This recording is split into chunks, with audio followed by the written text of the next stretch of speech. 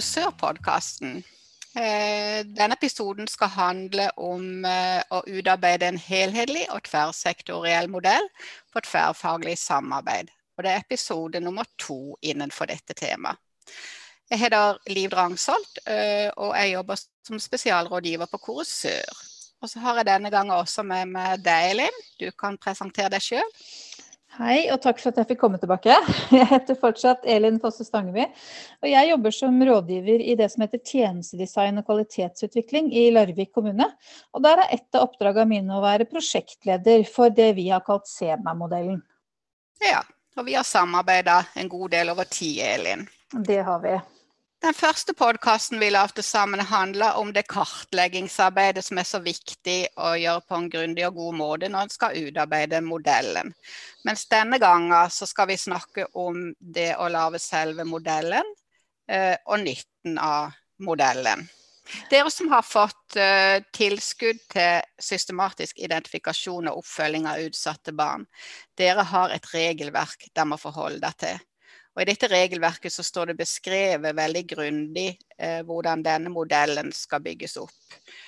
Og da har jeg tenkt innledningsvis å gå gjennom dette og si noe om dette. For det er ganske omfattende, den jobben det skal gjøre. Det står i regelverket er at modellen skal være helhetlig, den skal være tverrsektoriell, den må utformes både på individ, etats- og kommunenivå. Modellen skal inneholde planer, verktøy, rutiner. Den skal bidra til både identifikasjon og oppfølging av utsatte barn på alle disse 3 nivåene. Han skal inneholde en handlingsveileder som beskriver veien fra bekymring til handling. Han skal dokumentere hvordan arbeidet evalueres. Og dette med bruk og medvirkning skal integreres i hele modellen. Og så skal også hele modellen ut på kommunens hjemmeside i elektronisk versjon. Det er ikke noe lett oppgave, det skjønner vi, Elin. Jeg må trekke pusten etter den innledningen din. Ja, men så omfattende er det altså.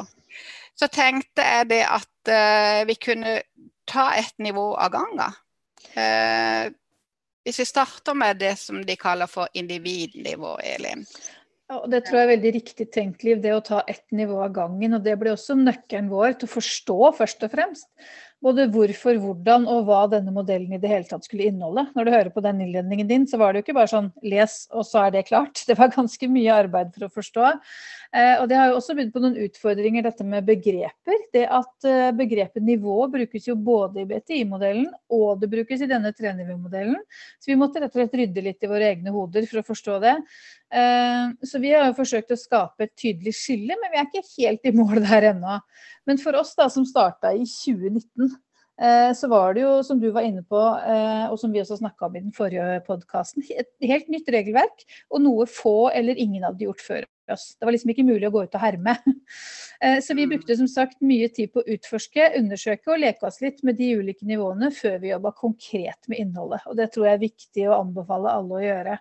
Ikke bare start rett på å fylle med innhold, men prøve å forstå dem først. Jeg husker at jeg hadde en svær plakat på kontoret mitt med alle definisjonene for de 3 nivåene. Og det gjorde jo at jeg så dem hver eneste dag selv, og alle som kom innom meg så dem, og kunne stille spørsmål, og så ble vi sammen mye mer klar over hva dette var. Jeg tror det er et veldig lurt praktisk tips til deg, det med å lage en stor plakat, sånn at en kan jobbe med det underveis. For jeg ser noen kommuner, de utsetter også å jobbe med 2 av nivåene kanskje, at de tar ned eller individnivået først, og så går de videre på det andre. Så det er praktiske tipset med den svære plakaten på veggen, tror jeg er kjempelurt. Så skal det jo være helhetlig, så på en måte så må du prøve å forstå ett og ett nivå, men samtidig prøve å forstå helheten i det da. Men hvis jeg skal si noe om hva dette individnivået ble hos oss, så er jo det på mange måter det enkleste og det mest konkrete, men samtidig det vi har brukt mest tid på. For i vår SEMA-modell så handler individnivå om alle rundt det utsatte barnet, altså dette berømte laget rundt de utsatte barna. Så det handler om de ansatte, det handler om naboen og fotballtreneren, og både voksne og barn som undrer eller uroer seg for barn eller ungdom. Og for de ansatte så det her på individnivå du finner denne handlingsveilederen. Og for de andre så har vi laget informasjons- og støttesider på nettsida vår, sånn at de også kan finne fram når de trenger råd eller hjelp. Og vi identifiserte jo... stoppe deg på det, Elin, for akkurat det synes jeg så veldig fint, at det der har lavt for innbyggerne også. Ja. Det viktig begge deler, både innbyggere og de ansatte. Og jeg bor selv i Larvik kommune, så jeg synes det kjempefint det at jeg kan gå inn der og se, hvis jeg som innbygger bekymrer meg, hvor i kommunen kan jeg henvende meg da? Det veldig godt å høre, og ikke minst det at frivilligheten kan ta dette i bruk. Det har vi vært opptatt av. At frivilligheten en veldig viktig del av det laget rundt barna, så de vi nødt til å ha med, og da må de også få litt nyttig informasjon om hvordan de kan være en god bidragsyter. Så de informasjonssidene kommer vi til å utvikle videre, de på ingen måte ferdig.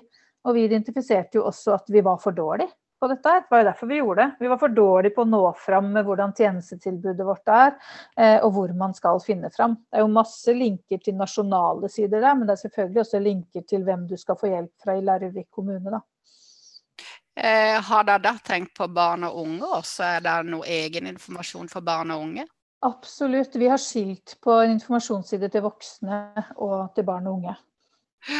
Vi tror at den informasjonen bør være tilpasset barn og unge, rett og slett.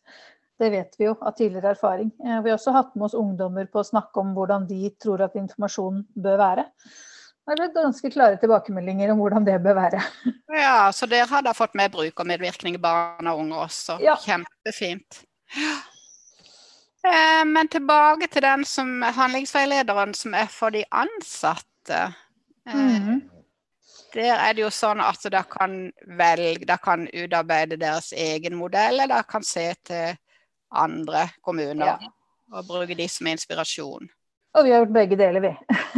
Vi har for så vidt både tenkt på hva som viktig for oss, og så har vi kikket masse på andre kommuner, og det så mye bra der ute, og så har vi tatt utgangspunkt i BTI-modellen. Alle de 3 tingene ligger til grunn, og så har vi laget våre egne navn, men vi følger de samme 4 nivåene. Men vi har liksom laget våre egne navn og formet det litt etter det da. Ja, for det min erfaring også, at det veldig mange som tar utgangspunkt i BTI-handlingsveilederen, fordi den brukt i så veldig mange kommuner. Men jeg tror jo også det med den lokale tilpasningen blir veldig viktig, og det deres erfaring. Ja, det har vi erfart at vi jo nødt til å sette våre egne begreper og ord på det, og vi jo også nødt til å være forberedt på at den må endres og justeres. Det foregår jo stadig omorganiseringer, og det kommer nye regelverk og mye nytt, så det jo bare noe som må være i live, for å si det sånn. Ja, og der det jo en fordel at det må være digital utgave, så det mye lettere å oppdatere. Mye lettere å gjøre endringer. Hvordan den blitt mottatt ute i... Ja, den jo ute nå. Ute til testing nå, så det vi veldig spente på. Den ligger ute på nettsida vår, og alle kan ta den i bruk, og vi har også selvfølgelig en verktøykasse til denne, som nå ute til testing. Så vi egentlig i en testfase vi nå, og venter spent på tilbakemeldinger. Vi har fått en del tilbakemeldinger, og gjør noen justeringer underveis, og så skal vi være i en lengre testfase, før vi liksom slår fast at sånn skal den se ut i tiden fremover. Du sier det har en verktøykasse, hva mener du med verktøykasse her?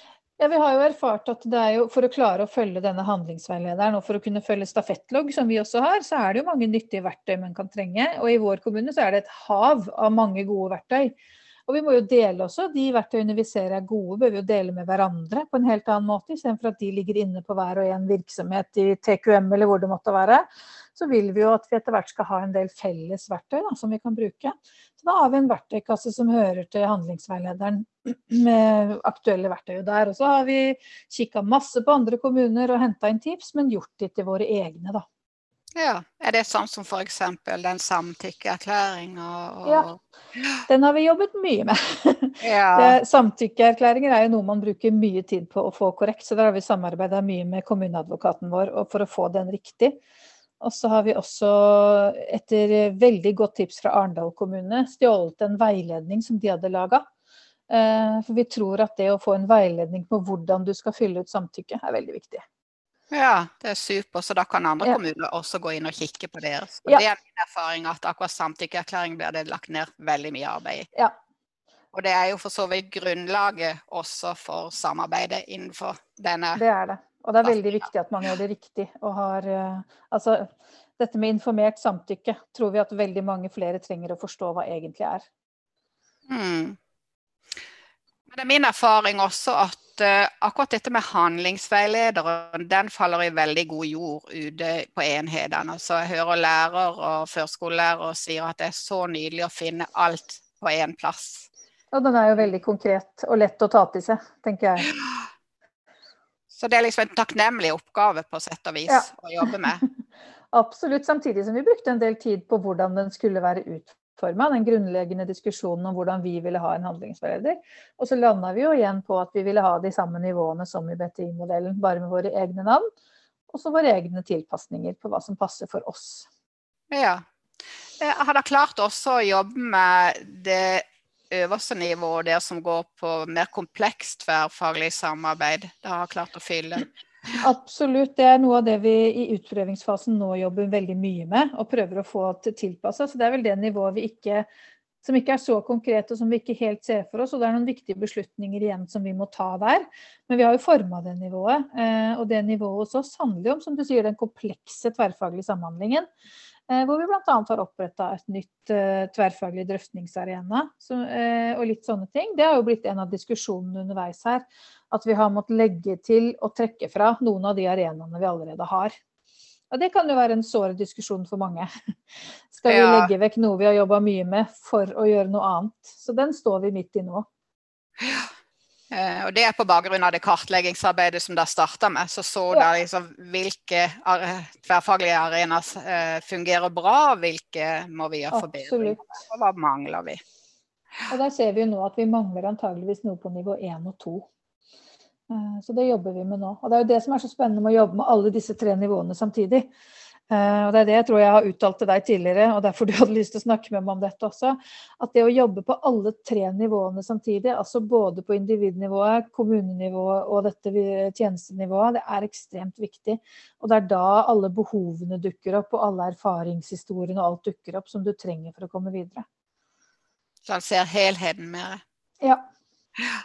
Og så er jo jobben vår som prosjektleder å synliggjøre den helheten for alle andre. Og da kan man jo nevne forankring, for å si det sånn. Det er jo det vi bruker veldig, veldig mye tid på. Vi gjør jo verdifulle oppdagelser som det er viktig å vise frem for alle andre også. Men hvis vi går videre da, til altså, det individnivået, der hovedting er jo den handlingsveilederen. Men hvis vi går videre til etatsnivået, som det heter i, hva har dere... Ja, for det første så valgte vi å døpe om det også da, til noe som lignet mer på vår organisasjon eller vår virksomhet. Så vi døpte det om til tjenestenivå. Det var et begrep det var lettere for oss å bli kjent med. Og det meste av innholdet her var jo allerede på plass. Så her handlet det i veldig stor grad om å sortere og synliggjøre. En veldig viktig jobb det også, men det var ikke liksom behov for å lage de store nye planene og alt dette her. Men det arbeidet med det nivået her, det førte oss jo egentlig inn i noen nødvendige avklaringer, da, som jeg var inne på i sted. Det her med å avklare hvilke tverrfaglige arenaer vi skal ha, og vi så jo et sterkt behov for dette med å skape en ny tjenesteoversikt, så det jobber vi med nå. Vi så at både ansatte og brukere og samarbeidspartnere, altså fra flere nivåer, ikke fant fram i våre tjenester, godt nok sånn som de burde. Så tjenesteoversikten, der har dere en oversikt over... Ja, vi har den ikke enda. Vi jobber med den nå. Her har vi jo selvfølgelig blitt litt forsinket på grunn av covid. Det er ikke så veldig lett å ha store brukermedvirkningsprosesser sammen med smittevernhensyn, så her ligger vi litt etter. Men den er vi veldig godt i gang med nå, og håper å få veldig god bruk fra brukerne våre, og fra samarbeidspartnere, på hva de mener er riktig, da, hva de trenger. Ja, så altså der involverer dere brukere, både ungdommer og oss vanlige voksne innbyggere. Ja, for der er det viktig både med ungdommer og foreldrene til disse altså ikke nødvendigvis de samme ungdommene, men alle grupper da. Og så blir fastlegen en veldig viktig samarbeidspart. De har mange meninger om hvor lett eller ikke lett det er å finne fram i vår tjenesteoversikt. Ja, det er min erfaring også, at de kommunene samarbeider med UDAD, for de er det veldig fint å få en oversikt over alle tjenestene, og ikke minst alle tiltakene som ligger innenfor tjenestene. Og så kan du si spesialisthelsetjenesten og andre som da samarbeider med. De samarbeider jo med mange kommuner. Ja. Det er godt å kunne gå inn en plass og se hva har vi i Larvik, og hva har vi i den kommunen. Kan spille. Ja, der har vi også klart å nærme oss på en helt annen måte nå. Nå handler ikke det bare om CMA-prosjektet, for det handler veldig mye om etableringen av en ny virksomhet vi har hatt også, som har klart å nærme seg spesialisthelsetjenesten på en helt annen måte enn vi har fått til tidligere. Så der er det startet opp noen felles inntaksmøter og et helt annet samarbeid enn vi har hatt, så det er spennende å se hvor det ender. Ja, og sånn er det vel å jobbe med dette prosjektarbeidet, at man hele tiden tar det opp i den omstruktureringen og utviklingen der innenfor en kommune. Kommunen er et veldig levende system parallelt. Ja. De stopper ikke å omorganisere seg selv om dere har fått disse prosjektmidlene. Nei, og det er jo det vi har vært opptatt av hele tiden, at hvis du skal drive denne CMA-satsingen på en god måte, så må du ta inn det som skjer rundt oss også. Altså konteksten blir helt avgjørende. Så vi kan jo sitte og si at ja, vi er forsinket på grunn av det og det, men vi er jo egentlig ikke det. Vi tar bare med oss det vi møter underveis. Og da blir det gode avklaringer av det også. Det var et bra perspektiv på akkurat det dere, Elin. Ja, man kan jo kjenne på det noen ganger at vi skulle hatt gjort det og vi skulle hatt gjort det, men i stedet så har vi gjort det og det. Det er viktig når du er prosjektleder å kjenne på det man faktisk har fått til også. Ja, verden går videre ved siden av, og det må man ta inn i arbeidet. Absolutt. Men sånn dere har jobbet, så tenker du at vi vanlige innbyggere også kan ha nytte av dette nivået, som dere ikke kalte en etat, men dere kalte det for tjenestenivå. Og noen vil kalle det for enhetsnivå. Det vil variere fra kommune til kommune. Så hvis vi sa det siste nivået da, kommunenivå, hva har dere tenkt har vært nyttig, eller hva har dere vurdert har vært nyttig å legge inn der? Der så er det samme at det egentlig handlet om å samle det vi hadde. Og det vi gjorde aller først var å samle alt av planer og alt vi trodde var viktig, og hadde en sånn superlang liste. Og så har vi forkortet den underveis. Og nå lagt ut det som er mest sentralt. Og når jeg sier lagt ut, så handler det om å gjøre det digitalt tilgjengelig i modellen vår, på nettsiden vår. Og vise frem det som handler om tverrfaglig samarbeid, hvor topplederne våre og kommunen på toppen forplikter seg til tverrfaglig samarbeid. Så det er hovedsak planer som ligger der? Ja, handlingsplaner og de tingene som vi har utarbeidet da. Og så kunne vi også valgt, det var det vi gjorde først, å lage en lang liste over alle nasjonale satsinger og alt, men den droppet vi. For da ble ikke siden så brukervennlig, for å si det sånn, når det bare var listet opp. Så det er rett og slett det vi forplikter oss til på toppnivå i kommunen. Det er det vi viser frem på det nivået. Er det der også samarbeidsavtaler, at det har samarbeidsavtaler for eksempel med spesialisthelsetjenesten eller annet? Ja, per i dag så har vi ikke synliggjort de på den siden, men det kan godt hende at vi skal gjøre det. Det handler jo om, i prosessen vi har vært, så har det handlet mest om forankring, for å si det sånn. At vi alle sammen forplikter oss, og det er jo det som er på plass nå. At alle nivåene i kommunen vår har forpliktet seg, modellen vår er godkjent, og det er den vi går etter. Og så kan vi videreutvikle den med samarbeidsavtaler og sånne ting som du sier etter hvert. Det er det som er så fint da, med digitalt. Man kan legge til og trekke fra hele veien. Ja, det er en viktig forbedring av dette arbeidet i forhold til sånn som det var bare for et par år siden. Absolutt.